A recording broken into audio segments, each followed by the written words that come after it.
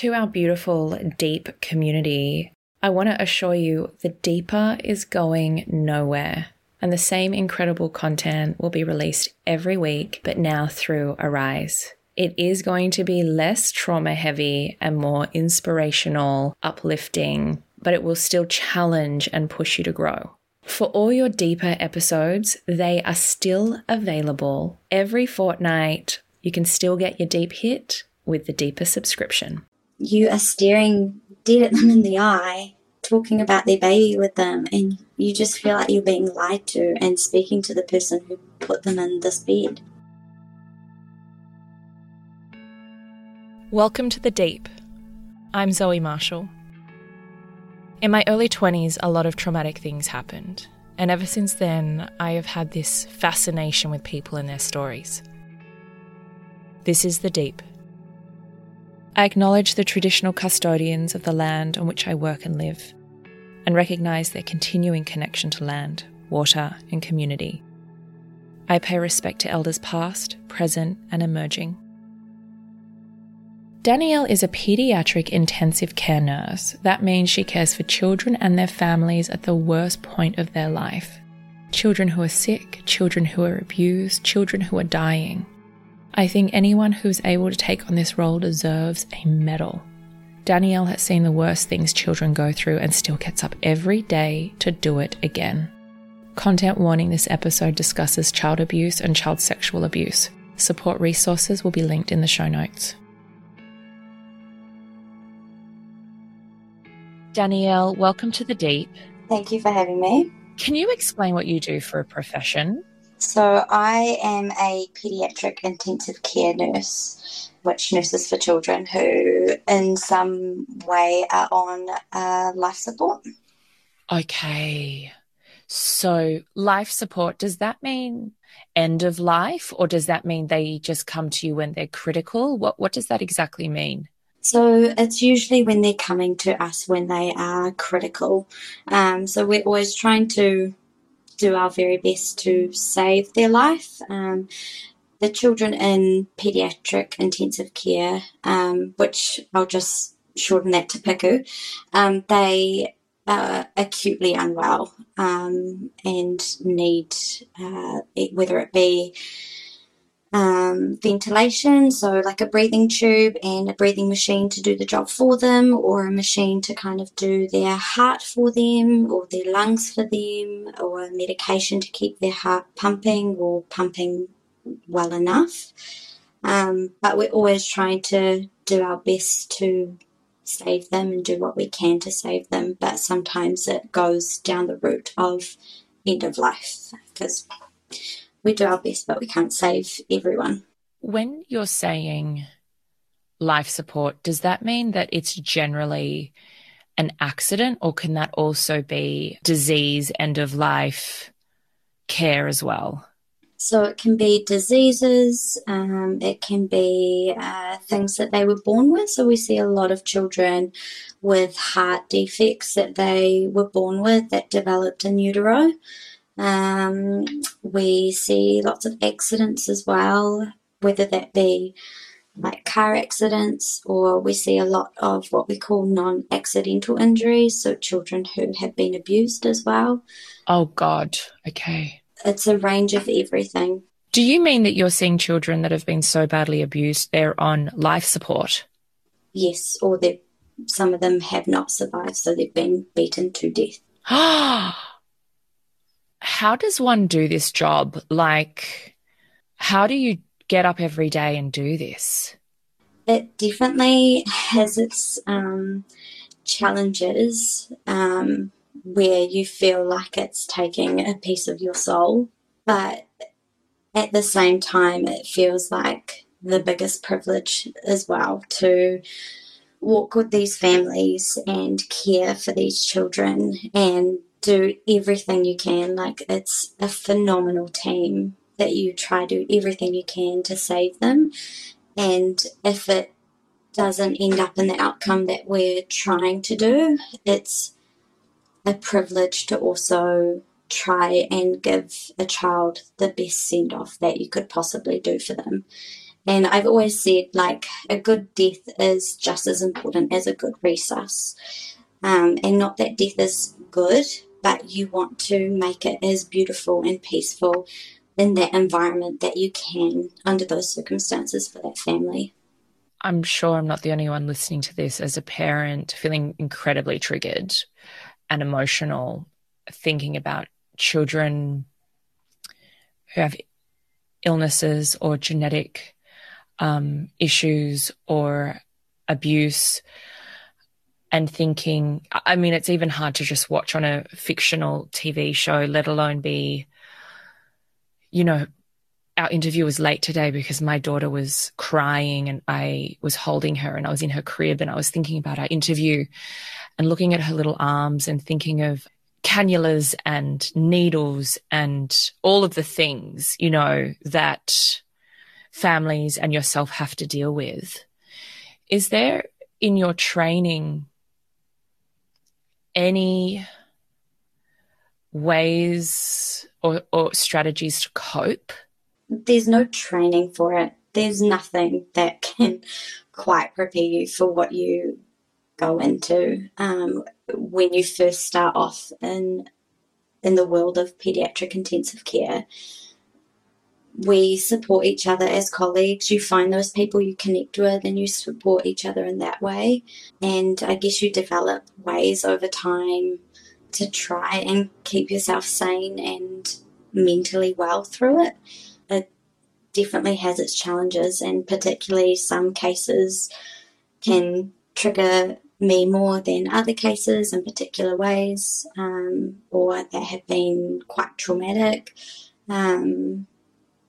That sometimes you just have to come home, have the biggest cry, and you have to just carry on your life as well, which is the hardest part, is that you journey with these families through the worst time of their lives, and you then come home or go on to the next shift or have the next patient, or like I've literally watched a child die and sent them to the morgue and then admitted the next patient. And it's like you have to, it's so unnatural, but you're expected to just quickly compartmentalize.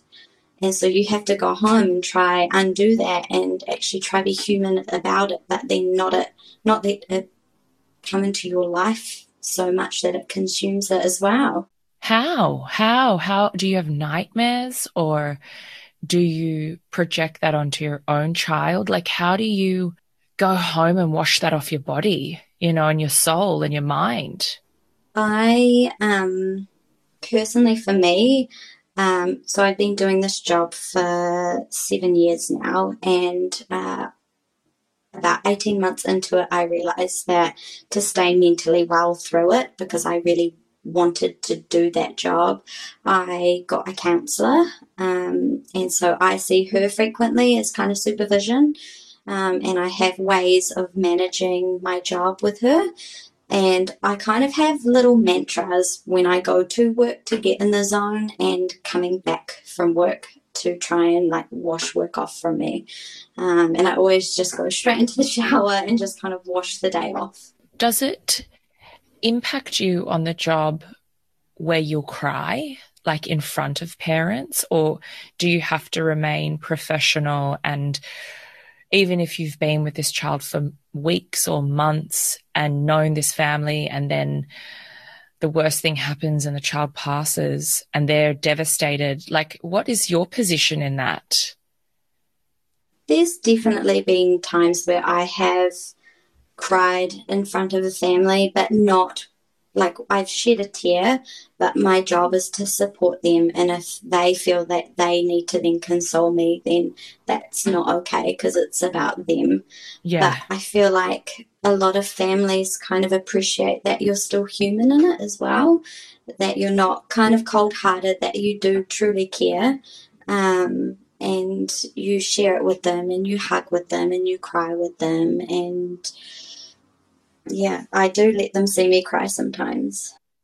Then what happens once they walk out the door and you've gone through this experience of nurturing a small, or nourishing or nurturing and helping a small child to their death, and then this family moves on and organizes a funeral and mourns with their family and grieves, and they're out of the hospital.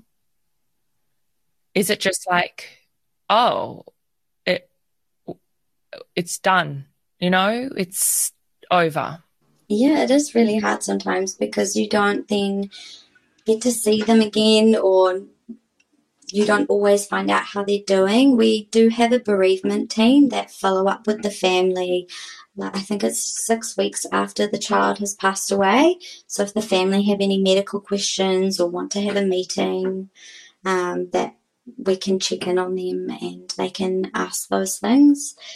But sometimes the families that have been there, sometimes their child's whole life, because we've got children who are born and come to us straight away, and sometimes they don't leave.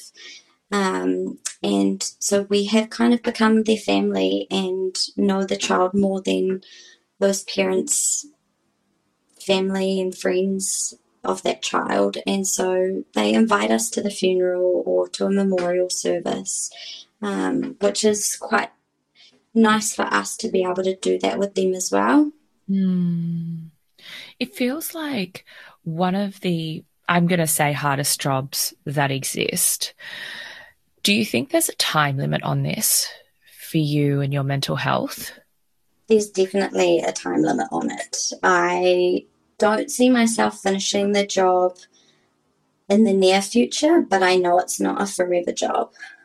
It's not a job that, even with support, I don't feel it's something that you can come out of long term healthy from. It's a completely alien world, and it's hard to explain and comprehend, and it's just this whole warped world on its own that is the rare of the rare that you see, but you're seeing it day in day out, and it's hard. Because I'm thinking, like, are you seeing little babies all the way up to, like, what's your age range? So we see them from sometimes a few hours old to 16 years old. How many a week are we talking? Like, how many patients are you seeing a week? So our unit is, I think it's like over 30 beds now, but we have we have hundreds of patients come through the doors every year. So I don't know how How many many at a time? yeah, at a time, but yeah, it's hundreds a year. Yeah. How many, like, is there a percentage that pass, or is it just very random? And one week it might be three people, and one week there's none. And Yeah, it's really random. So I remember one shift, there was 3 patients that died in one shift, and then there was none for a while. So it's completely random, and yeah, and those shifts are really hard. obviously, there is a lot of death, and we can all imagine and never know what that is like day in and day out. Not to just witness and help children pass, but be there through really difficult, painful, excruciating moments with them, moments that are full of hopelessness.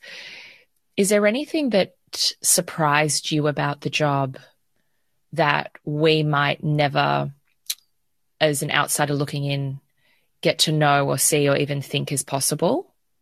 Yeah, the lengths that our team can go to save someone is incredible. The skills, the knowledge, it is such a privilege to be a part of the team, and seeing the children that survive that you didn't think would survive or you didn't think could survive at all, that there was no way, it was not a case that was ever going to walk out the door, and they do. And those are what fuel you and keep you going to save the next child and do your best to try do that for them.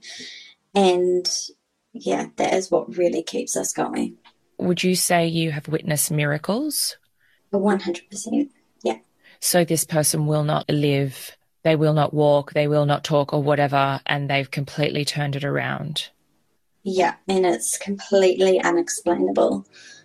Sometimes, obviously, we hope it's all the things we've done, but even sometimes with all the things we've done, we've prepared the families for the absolute worst, and we get updates then from the families of them now integrated back into school and starting to do their sports and making really good recoveries, and we're just like, wow, who would have thought that that person in that bed on the machinery they were on, that there was no way that we could ever have envisioned that. Is it, I don't want to say common, because I don't think a miracle is common because it's a bloody miracle, but how many of these have you seen in your past 7 years? Definitely more than a handful, but I kind of feel that every child who makes it out of PICU is a miracle. There's so many things that can go wrong, could go wrong. These small little bodies, particularly the little babies that have so much to overcome, and they make it out of PICU. I think that's a miracle in itself as well. Yeah. Is there like a common thread that there is, more so genetic disorders that you're seeing and working on, or is it diseases, or is it accidents? Like, is there ever like it's 50% it's all accidents and the rest is all mixed up, or is it varied? It's varied, but I would say I think it's roughly 30 to 40% of our cases are cardiac cases. So children who are born with a cardiac defect is the most common, or who have developed a cardiac condition later on in life. But most of them are congenital heart defects is what we see. 30 to 40%. Yeah, and then the rest is all mixed of neuro, respiratory, oncology, all different sorts. Are you in the palliative care, or is that in a different area? That's a different area. There's a whole separate team that does palliative care, but a lot of what we do in terms of end of life care is palliative care as well. Mm-hmm. We've had on the show before death doulas, people that help assist families or those passing to go with more grace. And you've mentioned that already as a huge part of your job. Do you work with others? Like, do families bring in people to help that as well? Or is it generally is it all on you and the team? Pretty much it is. So sometimes they bring in, like, if they are religious, they'll bring in like a priest or someone that they want to pray for their child. They'll bring in other family supports to support them, but in terms of doing that end of life type of care, that's all on us. So we do things like hand and footprints for the families. We can get someone in to do some hand and foot castings for them. So we go down that route of care for the child and the family. What's the most difficult thing that you've witnessed, or disturbing thing that you've witnessed in your position with your job? There are there are a handful that get me every time, but I would say one of them was a child who was beaten to death, and I had nightmares for a good week plus with him. I have seen, sorry, I'm trying not to cry. You're welcome to cry. It's fucking horrendous.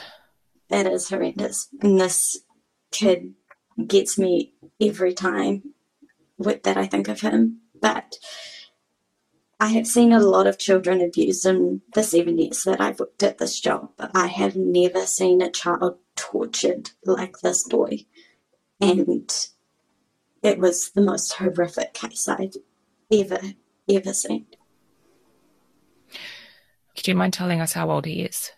Or roughly? He was roughly primary school age. Okay, so you see this child, does he arrive conscious? No. Is the heart still beating? The heart is still beating, yeah. And you do what you can to resuscitate and bring him back. Yes. Who brings him? How does he find his way into care? Because I'm assuming if you have attacked a child so viciously, you may not want to take them to the hospital. Yeah. And I'm going to call the person a torturer because that's what I believe they were to this child. They, I think, just don't, I don't know how to word it, but I don't feel that they always comprehend that their actions have severe consequences of taking the child's life, that there is a limit. And so at the house this boy was at, the limit got reached, and they then called the ambulance, and the paramedics found him unconscious at the home and brought him into the hospital, where our team went and retrieved him to bring into the intensive care unit. My interpretation of this is when you say torturer, is it was a parent or carer that called. Yes. So when this happens, I'm sure that there's some level of reporting that needs to be done as well to child services. You don't know anything that happens after that, do you? We did know a little bit because he was in our unit for a number of days, I think maybe a week until he passed away, where we had been trying to save him. So we kind of knew a little bit through those services. It's really hard in child abuse cases because the child, if they survive, they can't say anything. They usually don't have the words to either articulate it, or they don't have words full stop because they're a baby. And so not many people get convicted in child abuse cases. But this case, there was no doubt about it. And it is one of the first cases of child abuse in the 7 years I've been there that I have seen someone convicted. Awful. That's some fucked up statistics, isn't it? Yeah, It took a death because it's undeniable. yeah. And are you seeing, ugh, it makes me want to vomit. Are you seeing cases of sexual assault? We don't see sexual assault cases. There's sometimes speculation of it, but usually they're physical presentation from the physical abuse, which is usually blows to the head or the abdomen that have caused major internal damage, is what we see. I'm thinking if it was maybe a combination or how you can even, I guess, look for those things, penetration and things like that. If they're a child or if they are conscious, like it's all so traumatic for them. I'm wondering how you do those checks or how like it would be all the investigating that would have to go in for those things without traumatizing the child more. Yes. So one of the things in our unit is that most of the children are in comas. So usually they're in a medical induced coma. So thankfully they don't remember it from the drugs that we give them for their coma. Understood. Okay. And how do you get consent to treat a child or to examine a child if the parent is the abuser? So when it comes down to their life, medical intervention oversees that. So it's about saving their life, and we do what we can to save their life, and then we have discussions after. Understood. Okay. Because that feels very complicated, especially in child abuse cases of physical trauma. Because I would assume that the carer or parent would be taken away from that situation. So they are allowed to stay in our unit until they are convicted. Because I'm thinking, holy shit. So this has happened. You're trying to save this child's life, and then you're looking at the perpetrator. Yeah, and it's sickening. And there are times where you are like, I know it was that person. I'm so sure, but you've got nothing to prove it, but you get this ick and feeling in your stomach around them, and you just know in your core that it was them, but they aren't saying anything, and you feel like the ones who are guilty come in and overcompensate and bring the biggest teddies, and it's sickening, and you have to still be professional. You still have to be nice, because at the end of the day, until they are convicted, they could be innocent, but you are staring dead at them in the eye, talking about their baby with them, and you just feel like you're being lied to and speaking to the person who put them in this bed. Have you ever been called as a witness or to make a testimony of anybody that's been on trial or that's been convicted? Um, I have had one phone conversation with a police officer, but I haven't been called into court, but I know some of my colleagues have. This is just a bit much, this whole career. Do you have a child? I do have a little baby, yes. How is that with this? It was challenging being pregnant in our unit with my first baby, knowing that some of these conditions weren't picked up until after the child was born, or it was a traumatic birth and this is what happened. So it was really challenging being pregnant and trying to keep the peace in my pregnancy with that. But I am still on maternity leave, so I haven't been back to work since I've had my baby. So that's going to bring its own new challenges. Absolutely. I can't actually, because I'm sure you're like every parent that once you have your child and you're looking at this tiny little thing, and as soon as you watch a show or hear a podcast or anything about child abuse, it just hits different. Yeah. It's going to be interesting to check back in with you to see how that is. Do you have lots of colleagues that have children, and have you spoken to them about how that is for them to cope? Yeah, quite a few of them do have children, and they've definitely said the cases where it's a kid of the same age as theirs and looks similar, they've found that really challenging, and hit home a lot more. And there's even been moments while I've been at home with my baby, and I remember her when she was 10 weeks old, looking at her thinking, I've looked after a baby that was 10 weeks old with literally fist marks, like bruising on them. How could someone do that to a 10-week-old baby? And they had healing fractures, and it was like, well, it takes 4 to 6 weeks for healing fractures. So they were beaten at least at 4 weeks old. So how could someone do that to a baby when I'm holding my baby and all I want to do is fiercely protect her? How could someone possibly do that? Yeah, it's definitely going to bring its challenges going back to work. How long do you have? Only another couple of months. Okay. God, we wish you a lot of strength for that time, because the thing is, your job is so vital.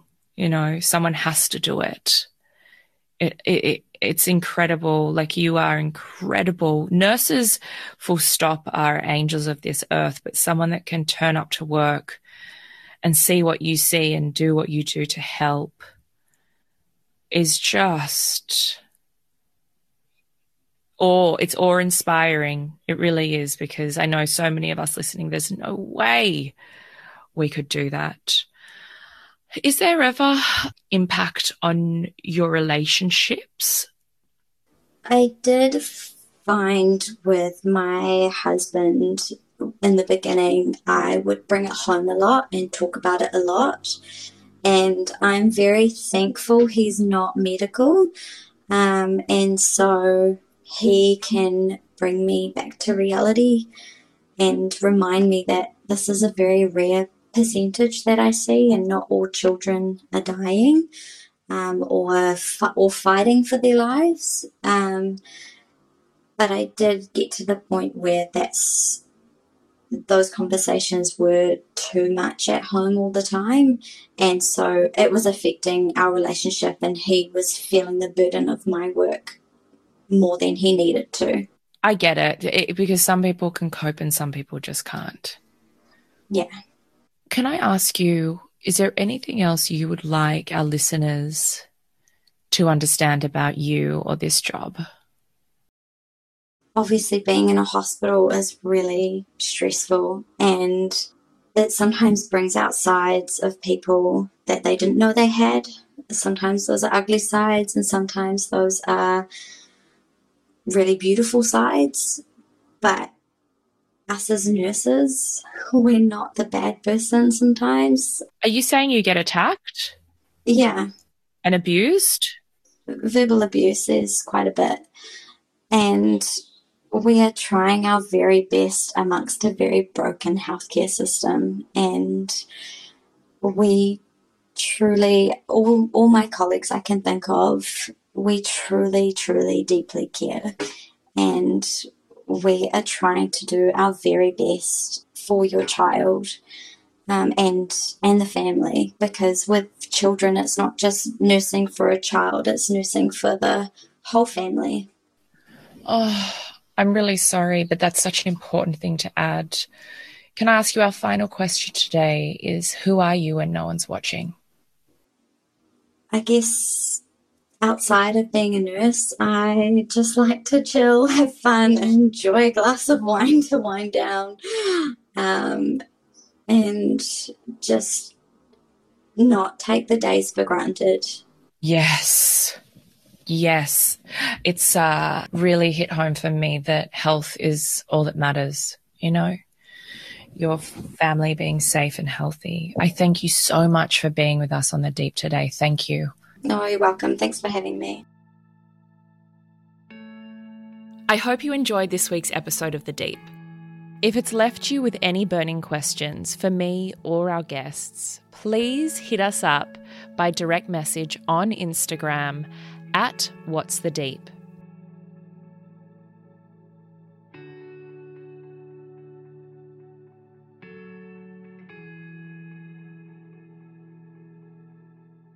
Hi everybody, it is Zoe here.